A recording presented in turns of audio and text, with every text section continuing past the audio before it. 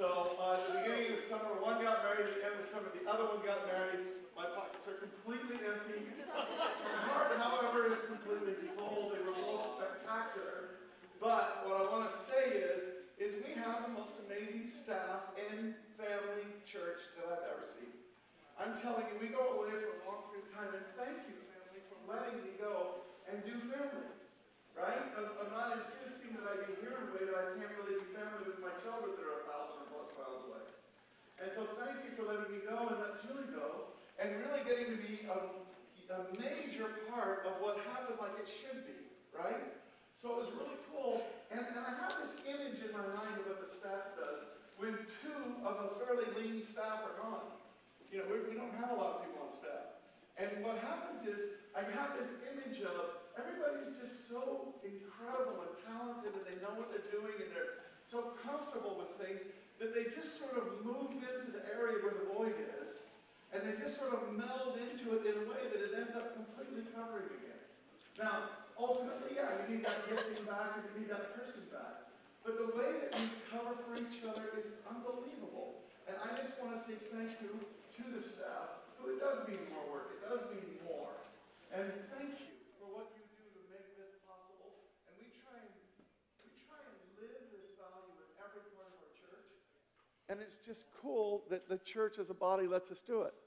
Now let me say also, we could never get away with that as a staff unless this church was truly being run by everybody here. The fact is the way everybody steps up, the way everybody knows what they're supposed to do, and when they need to figure something out, and when they need to do something, they figure it out, they get it done. We don't get any calls saying, what do we do? People just figure it out and make it work, and it's a family. We're not looking for perfection. We're looking for the love and the support and care for one another that we get here. And I want to thank you for doing that, so that we had incredible God times. We were gone. I Skyped in on both of the ones, Church of the Park too, but all three, but in both of the ones that were held here. And it was just amazing what happened those mornings. The presence of God was just so prevalent. Let me say one last thing to two people. The first one is, which is Patricia Lyon, and she hates that I'm saying this, but I got to tell you, that was the first time that woman has ever preached, and you could have never, ever known that. It would be like she did this all the time. And what I asked her to do at the very beginning was I said, I want to see God. You are an elder. You get what's going on with God. You get what's going on with life. I want to see God. And man, I was talking, actually it was with Kevin, and we were talking about the sermon after it had happened. And what he said to me he said, right towards the very beginning, I don't know if you remember it, I'm not going to repeat it, but right at the very beginning, she said something that was so vulnerable, so transparent, and so real. Kevin said she owned me. And then she just delivered perfectly on the promise of that. This is a real thing. This is really important. And she just brought it home so beautifully. So thank you, Patricia. And Greg Thatcher, you preached here many times before. We've heard you and everything else. I love what you bring. I love your content. I love your perspective. I love the angle that you take at God. It's always so full of joy. I do have to say, though, and you've always preached well, that's why we have you keep coming back. But I have to tell you, I just felt like there was almost something different this time. It was so, I felt like I was in the hands of the master, and I don't mean you, I mean God. You know what I mean? I felt like he just took me on this incredibly important journey. So this is what we are. You know, just incredible talent. I'm looking out and I'm seeing faces of people that I want you to be up here. I want you to be preaching. I want you to be giving to the body what God has invested in you. Because we have bench depth here. Okay? It's an amazing group of people. So having said all that, thank you. And I guess actually this is probably the time we should be starting the sermon, but leave it in there. I don't care. Okay? So here we go. And what I want to do is I want to say, I'm going to show you some home pictures, right? This is going to be, you know, right? You go over to somebody's house and they show you these pictures. You're going, I don't care about these pictures. But this is actually tied into the sermon. So I'll try not to bore you, but I do want you to see something because, like I say, the sermon is going to come off of this. This is the setting where they were.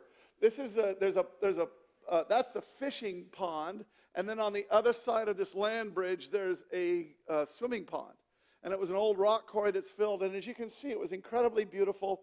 And this is I just couldn't love her more. But there's my daughter. And everybody was dressed for it to be like normal at this time of year, which would be about 100 degrees or 90-some degrees, and about 120% humidity because of all the corn and everything else. It was such a perfect temperature that the entire night, short sleeve shirts, you weren't too hot, you weren't too cold, it wasn't humid, it was perfect.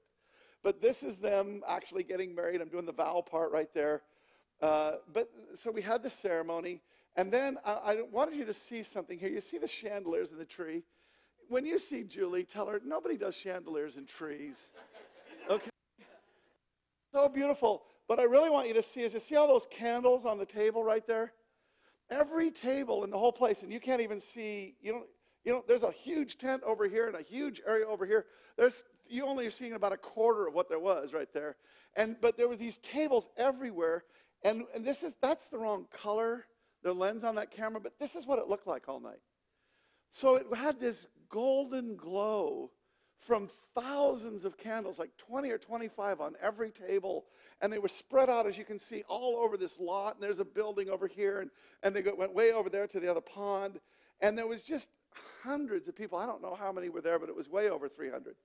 And there was just this golden glow through the entire night. And then, now this is just, okay, I just have to show you this, because thank God not at my expense, but Chris and Shal's friends love them so much that they put on, at their expense, and they float this little boat out into that lake I showed you a second ago. And then right over your head, they blow up all of these fireworks. And I'm telling you, it went on for it was at least 20 minutes, maybe 30. And it was better than most municipalities. At this you can hear people cheering, and they're just blowing up everywhere and all this. And now that, I just have to tell you, it was magical. And I don't mean that as in not God. I mean that magical as in God was just so present in everything that happened. It was just a magical time, to the point that there's a guy who grew up there. He's now probably close to his 80s, if not, he's late 70s. You know him, okay? And he actually was a kid that grew up on the farm, real smart, went to D.C., actually became an undersecretary, which is one step below secretary. So he became a very big wig in D.C. and so on. When he retired, he came back to this community with his high-powered Washington lobbyist wife. And he comes back, and they live in this little Oakland, Iowa is 1,300 people. Carson is 800 people, and Doney is 350 people. Okay, so that's the size of these communities that have gathered together to do this event. And he came up as they were leaving, which was quite late at night, and he came up and he said, Chris and Shalimar have given a gift to our community. And there was something in that statement about community that when Julie told me that, it totally flashed on something I'm just about to talk to you about after the prayer. But what happened is I went, that's the word. There was a community, with unity. There was you were there.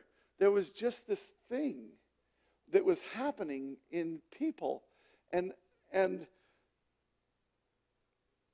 I'll go into it in just a second. But I just want to say, as I was praying about what I was supposed to say today, God just brought something so precious home to me. I want to say it this way. We all understand how important community is. I think like Sam, I just talked about what a wonderful family it is. We get how important community is. But what if it's so much more important than we get, that thinking about it the way that we normally do is to actually miss what it actually is? What if it's so much more important to our well-being than we ever had any idea, that understanding how important it is would cause us to embrace it in an entirely different fashion? Watch and see what I think the Lord is going to do here. It's amazing. So with that, who's our prayer? Okay. Alex, this is great. Alex, who has stepped up and is heading up the council. And just, Alex and Chelsea both, there's two people that came in. This is why this is perfect. When you guys showed up, you dove in to make community here. You made community here. You stepped up. You went into areas. You did things. And you made a family here. And you contributed to the family that was here. So, perfect person to do this. Pray for the sermon. Lift up another church. Father God, we come before you this morning and thank you for pouring out on us, for bringing us together. God, I ask you to help us own it, to help us know it, that your blood is covering us. Thank you are making us new, Thank making you, us whole. Father, I ask too that you pour out on E-Free Church in Pullman, on Pastor Doug over there, as a new generation of people learn to own their faith like I Amen. do. In Jesus' name. Amen. Amen. Great prayer, Alex. The amen that you heard earlier was because Bruce was saying amen to Ralph Hedenhausen, who just walked in the door from Germany. And he's got a great new job in the whole 9 yards, so great to have you here, Ralph. Okay, and Bruce, I second your amen. All right, now I want to show you one more picture of this wedding, because this is not the picture I have in my mind, but this is the closest photo that I've got, okay? Now, you can see, I don't know how many people are in that picture, but I'm going to say 80 maybe, right? So, the wedding was at 5:30. The fireworks, 9:30 probably? So we're 5 hours later, plus that, when this is taken. You see how dark it is? And it's about 10 o'clock, and I'm standing over by where the ceremony was, looking over at the structure and the tent and all the tables out and the chandeliers, and it was that golden hue, not this one that's a little more black and white, but it was this golden hue of everything. But as magical, as pretty, as beautiful as that scene was, the thing that struck me was a little bit what you see here, which is, look at how the people are clumped up. It was 2, 3, 4 people. I was looking across. It's 5 hours after the wedding has started, 4 to 5 hours. There's at least, let's say if there was 350 that came, there was still 300 people there 5 hours later. And they were clumped up in groups of 3, 4, 5. And everywhere I looked was these clumps of people that were talking to each other 5 hours later. Now, the reason why that struck me is because I do a lot of weddings. And this is no slam on any wedding I've ever done, many of whom I've done here. And you're here. But let me tell you how a metropolitan wedding goes as opposed to a small town wedding. Okay? A metropolitan wedding is this. You're getting together with a few people that you know, and you talk to them. But then there's a whole bunch of people that you've never met before, and that you're never going to see again. And if you're an extrovert like me, you make the effort to go up and say hi to them. But if you're an introvert, that's even hard. And even if you're an extrovert, after about 3 hours of this cocktail talk, you're done. Right? You're just done.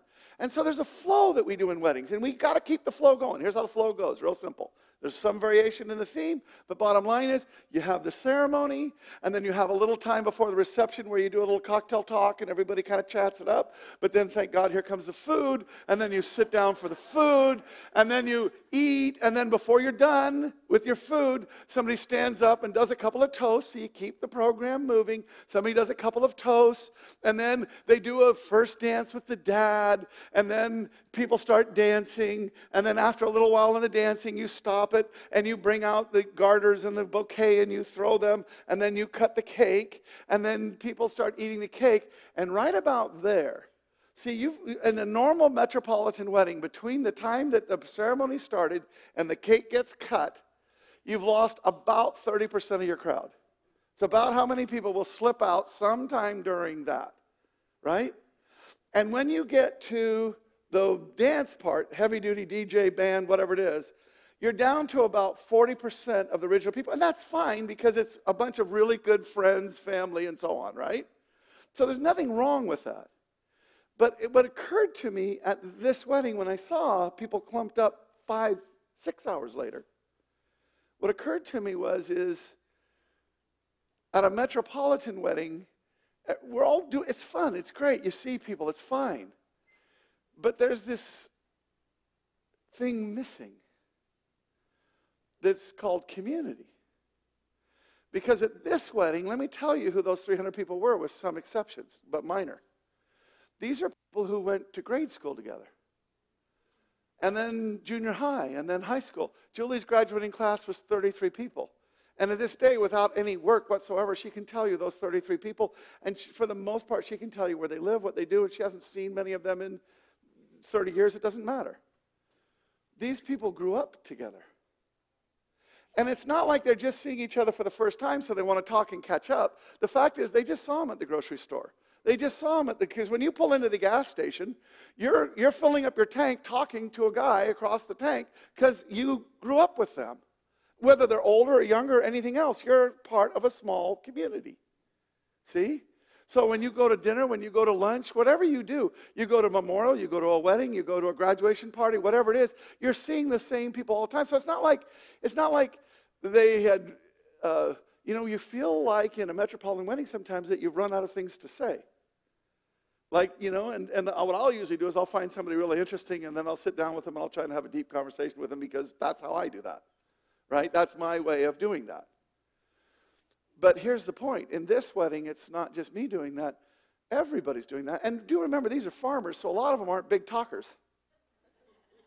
So what are they doing hanging around with each other still 5 and 6 hours later? What are they doing? Think about it for a second. Here's the stereotype of a small town. Everybody knows each other just a little too well. So they've I don't really, that person is kind of, and it's gossipy, right? News travels fast in a small town, and it does. And so you see what I'm saying? In a small town, the stereotype is, and the stereotype is there because it's real. Stereotypes are usually there because there's something of truth in them. And the stereotype is gossipy and kind of judgmental, and, they're nice to each other in the face, but not behind the back, and, da-da-da, right? But here's the thing that goes beneath the stereotypes. And that's true with every stereotype, by the way. Every stereotype is actually a superficial, generalized understanding of things. And underneath that is something that is actually counterbalancing the stereotype in some fashion, which is why the community stays together. It's not just because they live there. There's something else going on. And if I were to call it something, and I'm calling it this advisedly because we're going to be talking about it here more deeply in a second, these people are actually bonded with each other, even if they don't like each other. Philip Yancey says, I'd prefer to live in a small town because in a large city, I can find people that are like me, a sufficient number of people that are like me, that I can have a full range of friends, as many as I want, and they're like me. So I like them.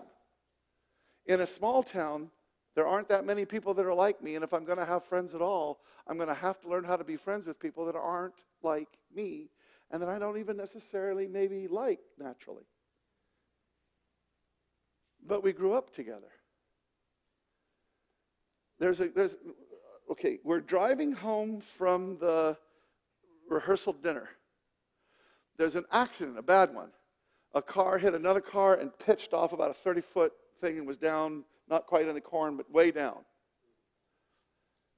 The kid in the back seat was actually seriously injured, and to this moment is still fighting brain stuff, where they think he's going to live now. They were unsure about that for a short period of time. Now, that kid, think about this, that kid, every person from those 3 communities doesn't just know the name of that boy, they know the boy. And they're heartbroken. It doesn't matter about the superficial crap anymore. What matters is that family that I know and I grew up with is in trouble, and I'm connected to them. And when they bring over a casserole to help a meal so that you can do other things, they don't just bring over a casserole and drop it off. They come in and they sit down and they talk with you, and they're at the hospital. Hundreds of people coming and going in the hospital as they will sit with the family. The entire community experiences things together because they're connected, because they're bonded. Now, I want you to keep that thought in your mind, because this is the thought that we're going after, but I want to show you something. I'm going to totally shift gears on you now. But I want to show you something which some of you may have seen. This is a TED Talk, and this is everything you think you know about addiction is wrong. Now, I'm going to summarize. You know what TED Talk is? It says 15 to 18-minute things, the thing I need to work on. And they're fascinating by experts. And this guy is an expert in addiction and what's happening in addiction. And here's the summary of what he does in his TED Talk, which I'll try and do shorter than he actually did. I thought about just running a TED Talk because it'd probably be shorter than my explanation. But here's what he says. Watch this. He says, the way that we think about addicts is that there's this chemical, heroin, cocaine, meth, whatever. There's this chemical that gets into your brain, and when it starts interacting with your brain chemicals, at some point in time, it gets hooked. The chemistry of the brain gets hooked on this other chemical. And that's why we say people are hooked on drugs. See, even our language. There's a chemical hook. And once you get that chemical hook in you, well, you're an addict, right? Now, one of the reasons why people think of it that way is because there was a test that was done back in the 50s by a guy, and what he did was he took a bunch of rats and he put one rat in a cage, and in each cage was a bottle of water, and then a bottle of water that was mixed with either heroin or cocaine. In every instance, every single rat would drink from the drugged water until they died. Stop eating and the whole thing. They would drink from it till they stopped eating and died. Every single rat. So they said, see, this is addiction. It's got control over you. Well, here's what happened. A few years later, we had this enormous problem that we thought we were going to have, and that was veterans returning from Vietnam. Because in Vietnam, heroin was as prevalent as candy everywhere. And the lowest estimates were that 20% of the troops were very serious heroin addicts. So we thought we were going to have tens of thousands of people returning from that war having all kinds of serious addiction problems, not just now, but for the rest of their life. And what happened was, instead, is that these people came home, and sure, there were some people that still had addiction problems.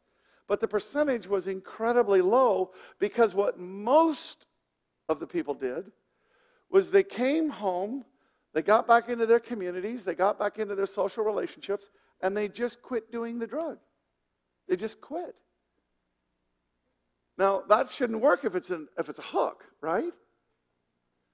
Now, I'm going to say something right now, and understand, there's plenty of people in here that know AA or are involved in AA or something like that. AA is absolutely taking advantage of what this guy is saying, even though maybe you don't know it. Because he's not saying that you don't need to go to AA, and I'm going to say something very good about AA, but they're doing exactly what he's saying, just in a way that we didn't know. We thought AA was about, just keeping you from doing the hook again and getting hooked again and so on. But there's actually maybe something else entirely different happening in the AA meeting. But let me just go through this presentation of what he's saying.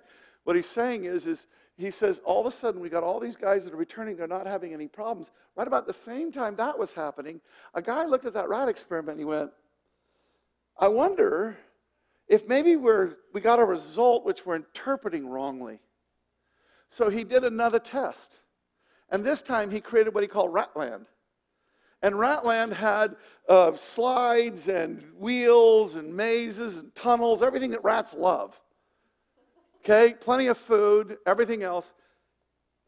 All of which was very nice, but they control in science, when we're doing science, we control for variables. The key variable it turned out in Ratland was lots of other rats. Ratland was not a single rat in a cage alone.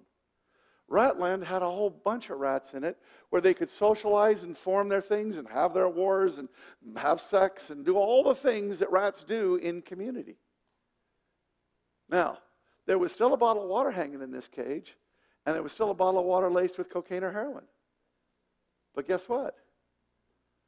In all the experiments they did, not one rat ever, not one.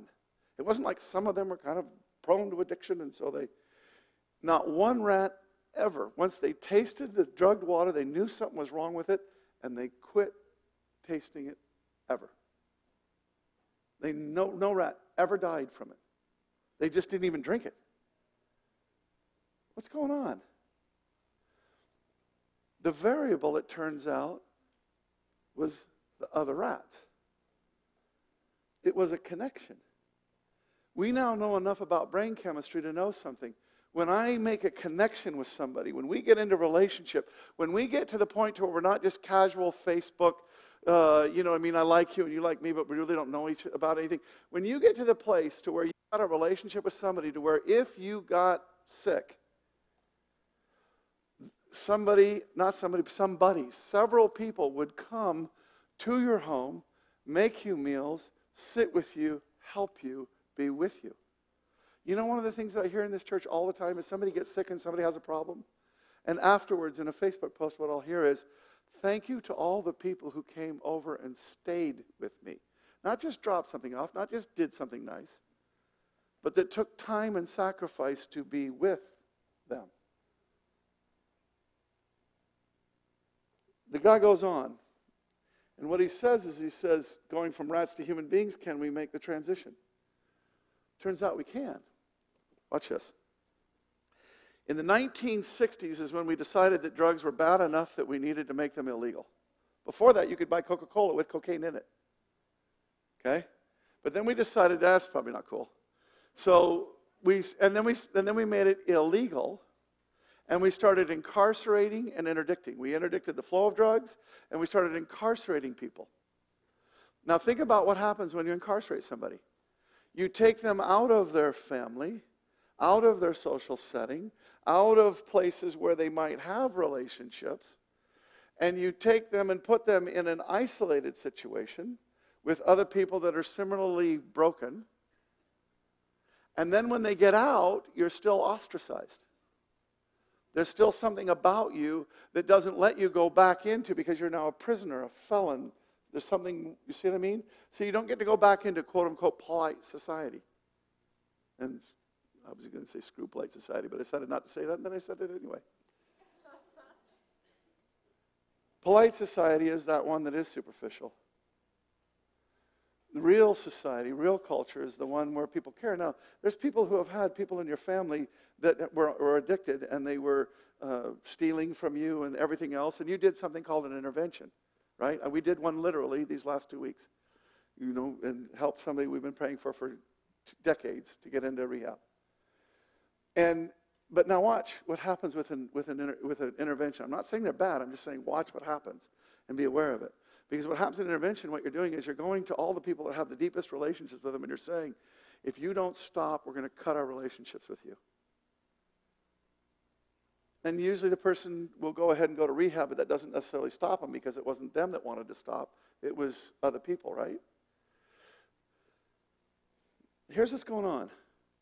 When you are deeply connected to somebody, you're releasing the same kind of chemicals in your brain that the drugs are interacting with. You're actually fulfilling the need that the drug is fulfilling if you don't have it. When you have relationship with somebody, there's something that's going off inside of you that is connecting you with them, bonding you to them, making you one with them in a way that you don't need the drug. It's when a person is estranged from other people, when they're separated from other people, when there's a disconnect from other people to where they're not sufficiently bonding with family or friends or even children. When you're not bonding, when there's something in you that is disconnected, that is separated, there is this angstiness. There's something wrong. When you're alone, it's bad. There's something going on. And this is even people that like to be alone sometimes. They still have this biochemical, this need. And I suggest to you that biochemistry is the superficial way of talking about it. It actually goes much deeper than that. There is this thing that is happening that causes you to be fulfilled to the point that you don't need the drug. Now, is this true? Right? Nice theory. Does it work? Well, guess what? Portugal was watching, as was every Western industrialized nation, was watching their addiction rates rise more and more, the more they interdicted and the more that they incarcerated. The more they did this, the more that the addiction rates raised. And so what happened was Portugal said, you know what? We got to do something different. Listen to this. They decriminalized every drug. There's no illegal drugs there. What they did then was they took all the money they were spending on interdiction and incarceration and they put it to re-socializing the person. Is it psychological? Is there some reason why this person can't connect with other people because of psychology? Let's get them the help that they need, not to fix their drug habit, but to fix their estrangement from other people. What's wrong in them that's causing them to disconnect and to feel this angst that they're medicating with the drug? See it? In fact, they go so far as to say this. They say, this is a good one for you guys, computer programmers, right? So here's what happens. What they do is they say, rather than take that computer programmer and putting them in jail and isolating them and making them virtually unhireable by any company that would have normal computer programmers in it, what the government of Portugal does is they go to the guy that wants the programmers, and they say, this is an addict. We realize that's a risky situation for you. It doesn't always work.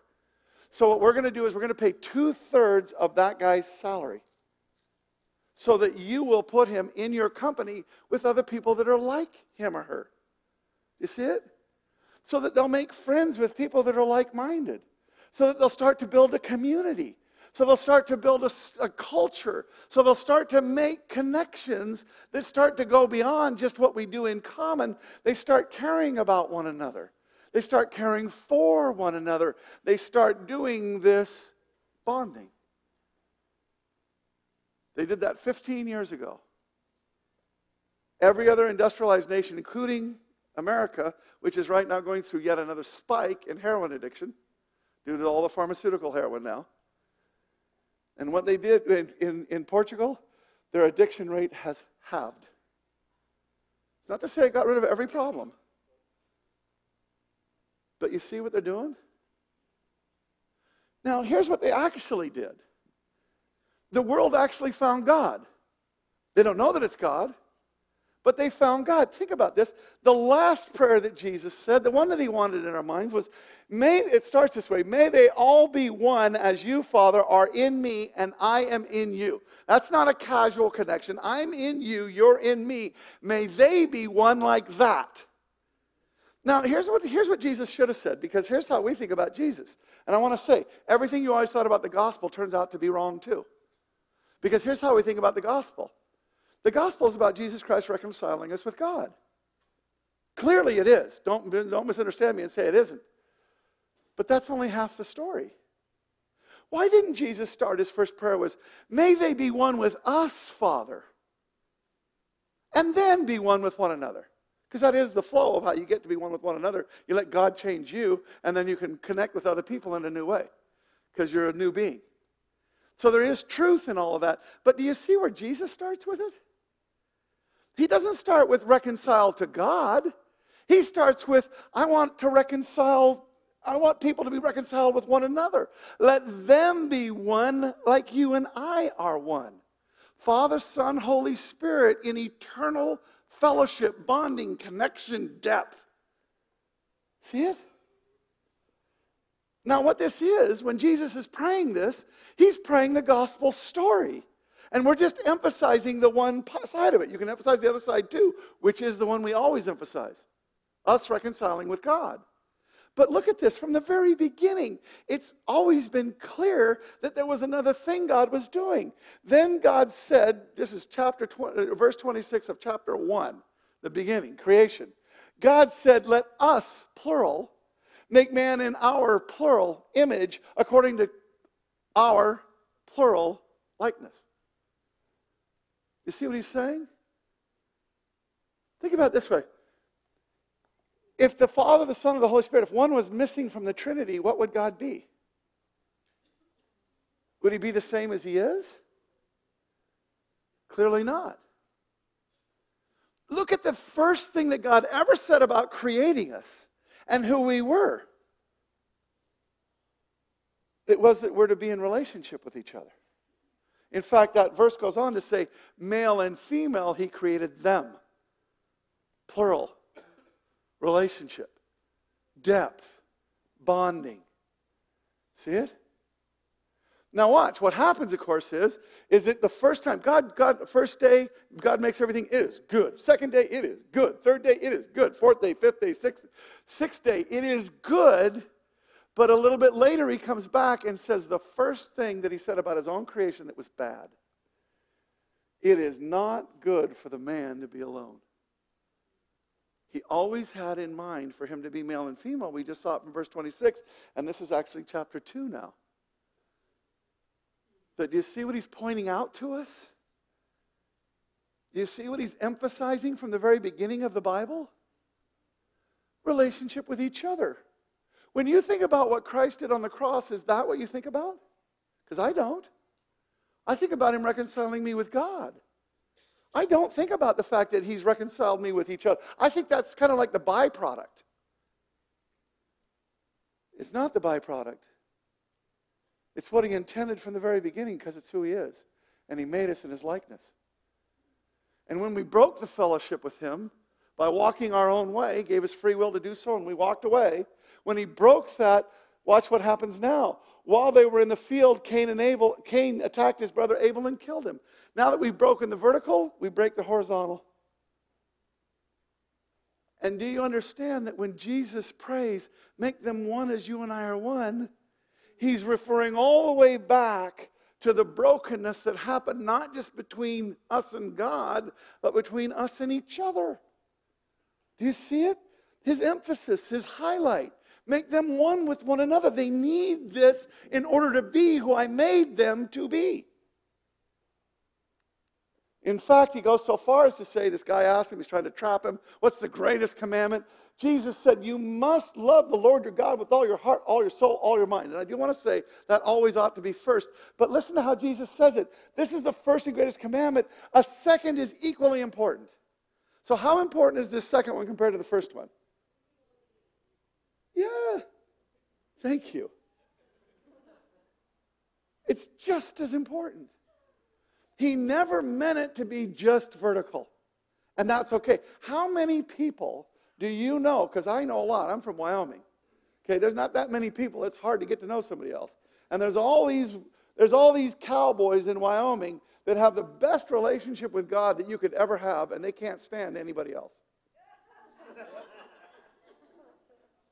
And anybody who's healthy looks at them and says, you think you have a good relationship with God, but the word itself says, if you say that you hate your brother, you don't have God in you. You don't get it at all. Do you see how deep this is? He's saying our connection with him is matched in importance by our connection with one another. Do you think that way? Because I can tell you, I don't. Then what he did, having pointed it out in Genesis, having brought it through, having emphasized it in Jesus, here's what God did.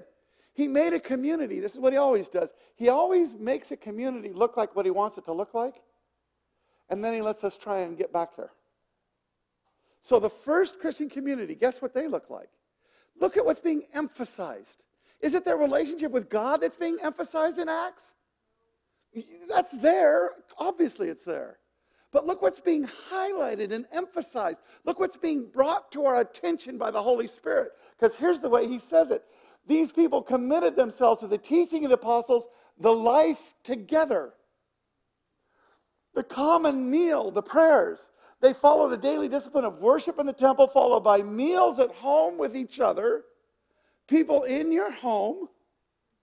I can't wait, Vincent, to see you this afternoon.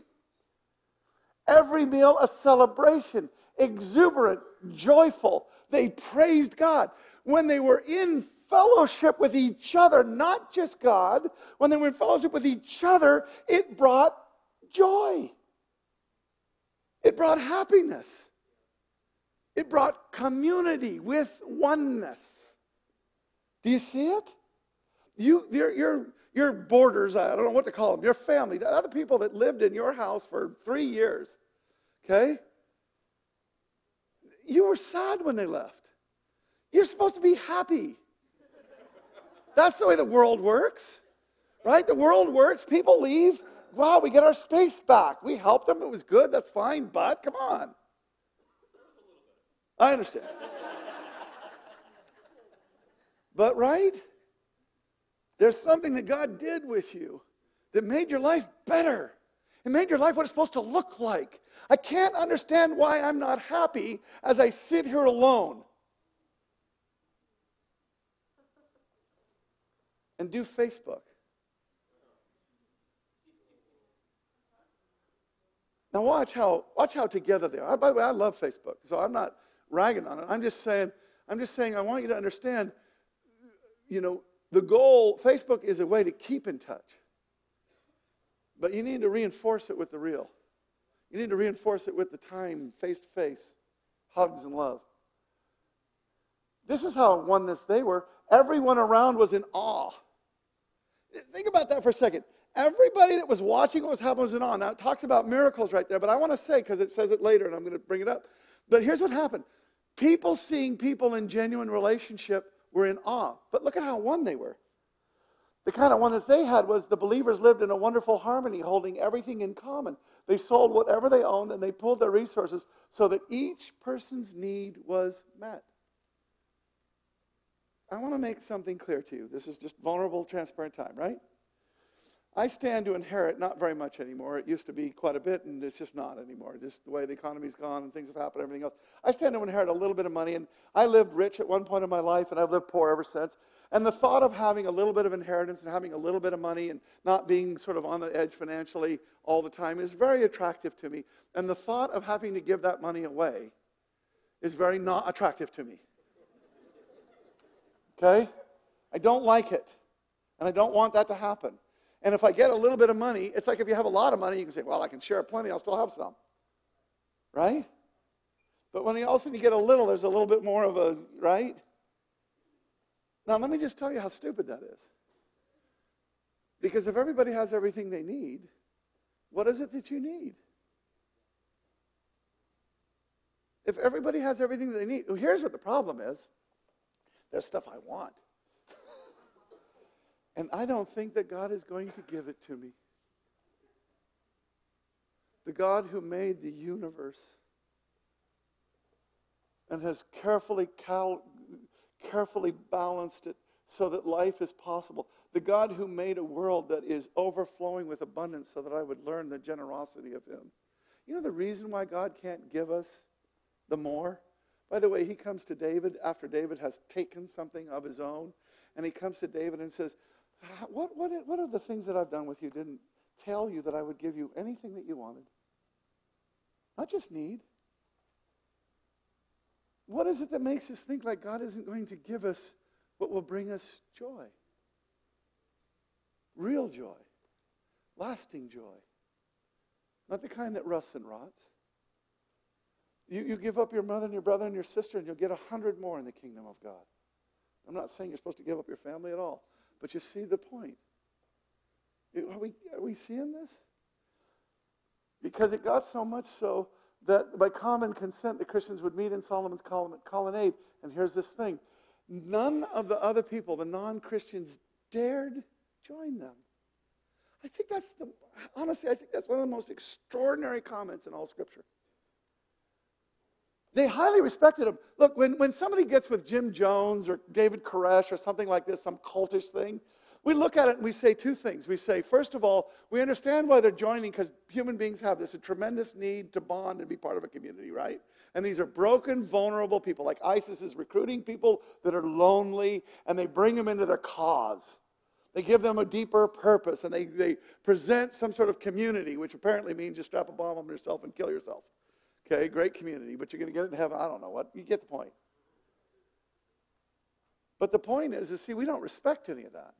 We don't respect people that go into a David Koresh or a Jim Jones. We think they're broken people.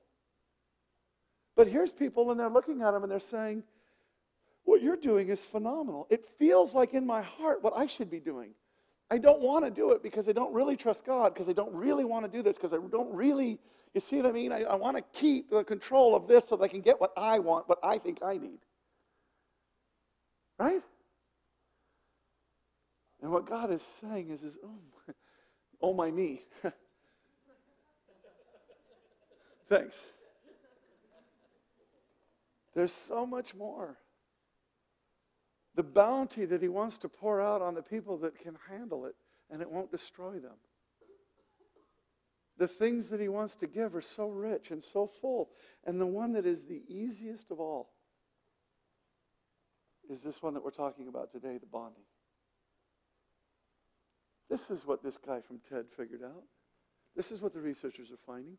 God made us to be one with each other. And when we're not, it hurts and we medicate. But when we've got it, we're fulfilled. It doesn't go away. You don't need more. You don't need another fix.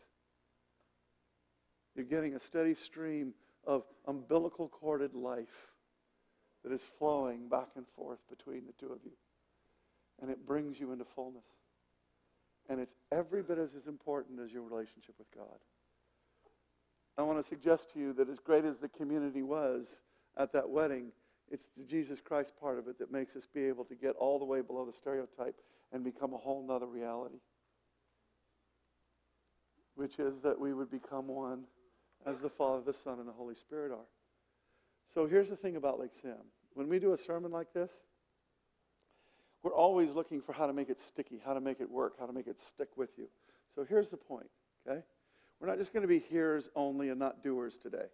I recognize a lot of people are gone on vacation and so on, but it was a holiday weekend, and we wanted to do something that was sort of fitting with a holiday weekend, and we wanted to do something along this line. So here's what we're going to do, and Adam's going to explain the details on you for a second, but here's what we're going to do. Do you remember a few years ago, those of you who were here, that we had different age demographics go together to different rooms around the church? And how great that was? That you got to meet other people and so on? Well, here's what just happened recently to us that made us do this. One of our staff people was talking with somebody else, and we think of ourselves as very close and connected, and everybody knows each other and all that. And we recognize that really it's the staff that knows everybody. Not necessarily to you, because the staff member was talking with somebody, and the person said to them, and when they were talking, another family came up. And the person said, oh man, I've seen them before, and I kind of know them, and I'd really like to get to know them better. And the staff member kind of went, did you know that they live 2 houses from you? And they didn't. So here's what we've done, and he's going to show you in a second, but we're going to rooms that are geographic. And I'm asking you to do something in these rooms. Look, the introverts right now are saying, oh, I can go home now. Okay? I'm asking you to listen to the sermon and be a doer, not just a hearer. I'm asking you to actually go to the room and take the time to not only shake the hand and ask what they do, because that's always the first question, what do you do, right? You know what I mean? But what I'm asking you to do is I'm asking you to just take a minute and let the Lord do what he would do. We're not overly structuring it on purpose, because we want to let the Lord make some connections. Here's one thing I am saying. You're not supposed to be you're supposed to be one with every person's place, but I don't want you to be best friends of every person in this room. That's too many friends. You can't do it. But what I can tell you is that there's a number of friendships that are in this room that God is intending to connect for life. There's something that he brought you here for that you have not seen. And I'm suggesting to you that today, if you'll just go ahead and give this a shot, it's not going to take very long or anything else. If you'll just give this a shot, if you'll go to that room, and if you will meet some people, different ages, different everything, if you'll meet some people, let God start to stir something. And then, can I just say, be sure and follow up. If you meet somebody that's got there seems like there's something there, you know what I mean? You call us, we'll give you their number, or email, or whatever, you know? And you can contact them and say, hey, let's get together. Did we get it? Adam, take it.